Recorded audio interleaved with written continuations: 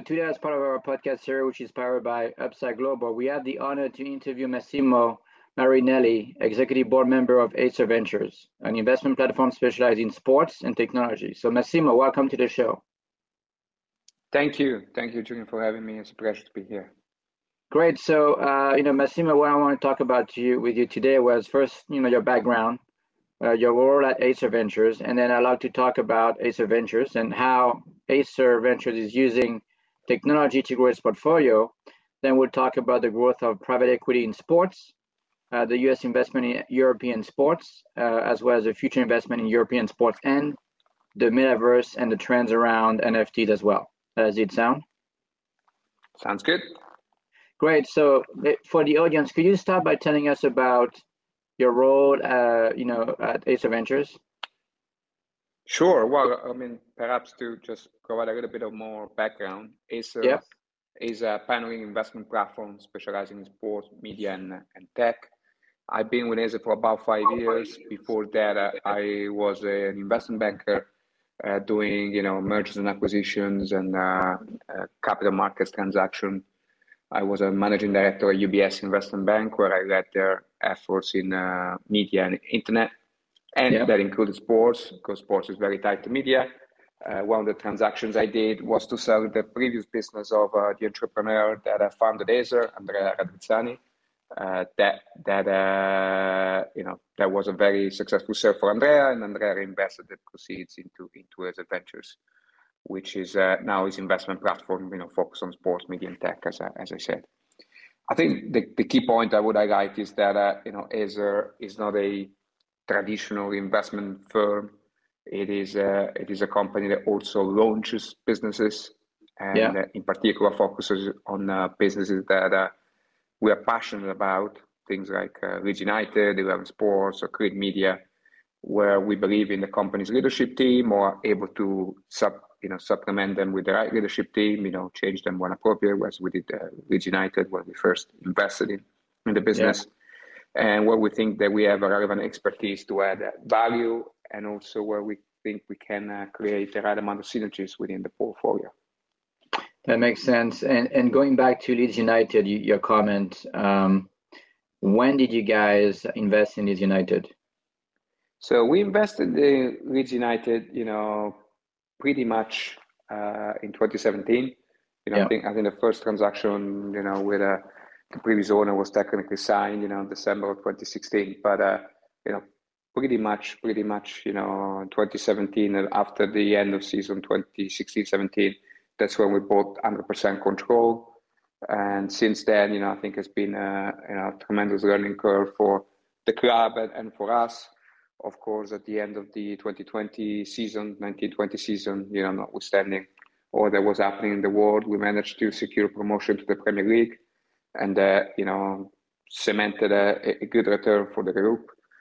We're now in the second season in the Premier League. It has been, as expected, more difficult than the first season. We always expected that a little bit, but fingers crossed. We continue to have a good game on the pitch, and that's why we have been able to obtain, I think, the support of both old and new fans. Also, perhaps as importantly, already when we were in the championship, in the second division, when we first invested, we were able to secure a strong partner in the San Francisco 49ers.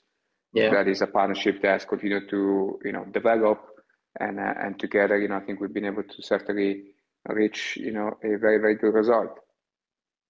Yeah, and actually, we do work, and I work with the one of the staff member in the athlete training staff for Leeds.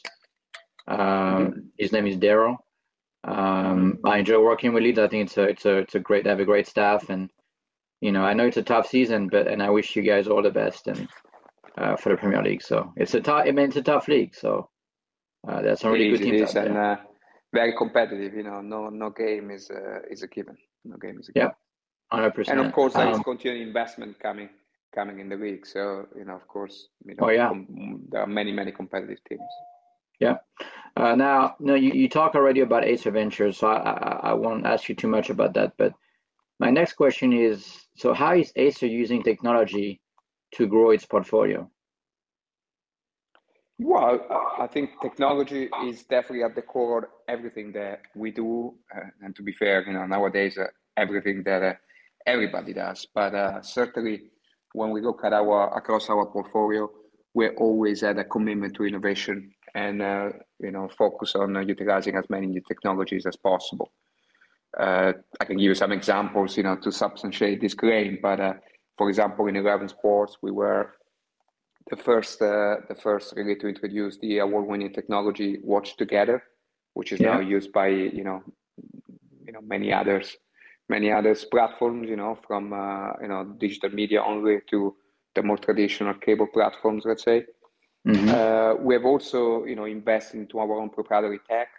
At the end of 2020, we purchased a company that developed their own first-rate proper platform, and that was definitely another example how we want to make sure that we focused on technology. Similarly, I think we can say for Live Now, the business that we launched also in 2020, we've been able to develop a technological distribution platform that again is proprietary. But also to give you an idea, over Christmas we launched a first concert in the metaverse in Italy with a hip hop artist called Big Mama. So again, confirming our focus on both new technologies and innovation. And then, we continue to make investments across the space. We were one of the first and largest investor in a company called Sports Data Labs, which is developing a very, very strong proposition in data collection, analytics, and distribution. I thought they went public recently, right? Did they go public? Not public, no. But continue. Last year was a very, very strong. You might think of other business, but Sports Data Labs last year had lots of successes in terms of developing their tech and obtaining, let me say, external recognition, pattern recognition for their tech. They're now focused on a Series A fundraise over the next few months. Okay, makes sense. So, and I do like your approach of not just being a VC in funding businesses, but really also helping them start businesses, which I think is, I wouldn't say it's a large trend among the VCs, but there are some VCs which are trying to do that. And I think it's a smart way to do it because it's not just, hey, here is the money. Yes, right? Yes. Look, I think it's very much a differentiating factor of the Aser platform, right? We're not a fund, we're not, first of all, we are, I would say, I always like to say stage agnostic because, we can launch our own businesses, we can invest in seeds, we can invest in Series A, B, C, D, or we can invest in businesses with 100 years of history like Leeds United. So, we certainly are not, focused on only a specific type of company.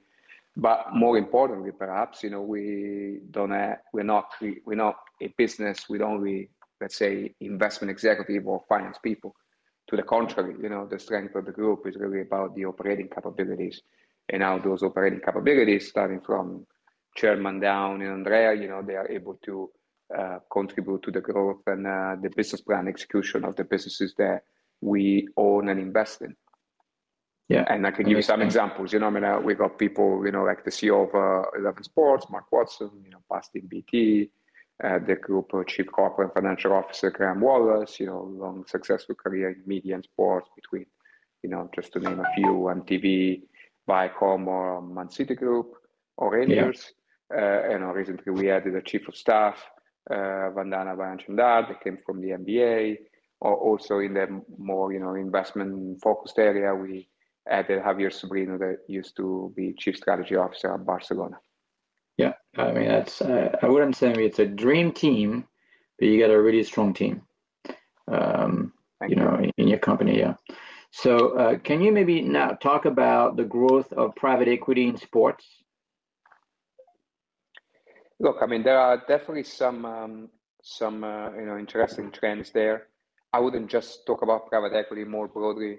I think one should look at the broader institutional capital that is committed to sports as a very interesting trend and ever growing focus for whether it's large pension funds or indeed private equities or also VCs. I think today we were just seeing some report that there has been a 8.3 billion investment in sports tech throughout September in 2021, which was projected to grow to almost 13 billion by the end of the year. That was higher than the previous 2 years combined. So that gives you a sense of how much more focus there is into this space. I think it continues to be a space with a lot of opportunities for increased professionalization, very high, strong secular growth prospects, and therefore is normal that you find more institutional capital focused on it. So from that perspective, I think ultimately it's very positive for the businesses involved because although people might sometimes get worried about the increased focus on profits, etc., but ultimately you want businesses to be sustainable. Nobody wants to see to go back to football, a football club going bust. And the way to avoid a football club going bust is making sure you got a sustainable business. Yeah, and I think fact, they focus. Yeah, sorry, just to close the thought. The focus of institutional capital would definitely be to making sure that those businesses remain sustainable. Yeah, no, that makes sense. And I think 2020 was tough for also many clubs, right? Soccer clubs in Europe because of COVID, and it hasn't been easy. But now I think things are also coming back to somewhat of a normal. And every year, there's investments coming from Asia and some different groups. They invest in clubs in the Premier League and Italy and so on. So I think because they see the value of those clubs, and sometimes it's strategic because they feel like they can help those clubs to get popularity in Asia or other regions, then it's a win-win for everybody. But it's one of those trends, right, happening right now. But I think can you talk maybe also about I'd like to get your perspective on U.S. investments in European sports. Can you talk about that a little bit? Yeah, sure. Look, I mean, I think it's definitely an increasing area. I mean, the good news about European sports is that there are many more entry points. In the US, you have closed leagues with a finite amount of teams. Obviously, that has its advantages. Once you invest into an NFL team, you're always going to be part of that league, and you have no concern around relegation and promotion. But it does make the opportunities smaller. In Europe, in any sports, whether it's football, basketball, or hockey for that matter, that is obviously also popular in Northern Europe. Or volleyball, if you think about sports that might be popular in more in Central Europe or a little bit Southern Europe. You can obviously invest in over division clubs and with the right history, perhaps still aiming for a club that could become as big as one of the ones that are currently in the top division. So that's obviously an interesting opportunity. I mean, the US executives and US funds definitely have, broadly speaking, not necessarily in teams ownership, but in the broader sports media tech area, have relevant expertise, and so it's fair that they look at opportunities beyond their home borders. Generally, I think as a firm, we also are a collaborative firm, so we see this as an opportunity for additional partnerships. We obviously have it with the 49ers. So from that perspective, it's definitely good to continue to see smart capital coming into sports. Yeah.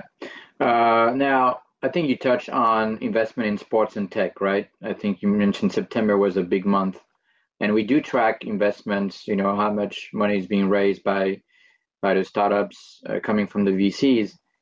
I think the last month, over 80% of the investments that we saw going to startups came for metaverse startups, NFT startups, which is not surprising, right? Given all I wouldn't say the hype, but there's so much attention ever since Meta got into the space, and now literally everybody, Nike, Adidas, all those brands, and they're getting into the space, right? Absolutely. So What do you think are the big areas of investment and opportunities in sports and tech right now? Look, I guess, you definitely highlighted two of the main focus area that, we definitely are very much attentive towards, whether it's NFTs or metaverse. In both of those spaces, we have done our own, let me even say initial, investments or experiences. So in the NFT space, we invested in a business called The Chain, which is, developing, as many of these businesses, it's still in its early stages, but, it's developing already some good quality NFTs, examples and the focus is really to demystify a little bit the world of a platform that can help, any provider, not just in sports, by the way, to offer their own NFTs. And that's, another things to consider, so when we look at investment in sports, it's not just about sports, it's also about businesses that can have applications across other industries. Similarly on the metaverse, you already mentioned Nike, that I think is a good example of a company leading the way. I mean, on our front, as I already mentioned, we did a concert in the metaverse in Italy. We're definitely very careful around that space, given some of the investments I think we have for businesses focused in Gen Z, Gen X, within 11 Group, like Green Media or Team Whistle. And I'm sure there would be things for them to consider when we look at that space. More broadly, from our perspective, definitely the needs that will continue to be increased focus on analytics and CRM space. We think there are some good companies there, but there is still a lot that can be done in that space. And so I believe that the overall space is going to be very, very attractive for many years to come still, which is obviously good news for a platform like ours. Yeah, no, I think, and you guys are well positioned, and like I said, I like your positioning of not just providing funding, but really helping to launch and grow those businesses, which I think is the right thing to do. So look, we're at the end of the interview, but I wanted to thank you for your time today. It's been a pleasure. So thank you. Thank you for your time. It's been a pleasure, Julian, and I look forward to speaking soon. Right. Thank you.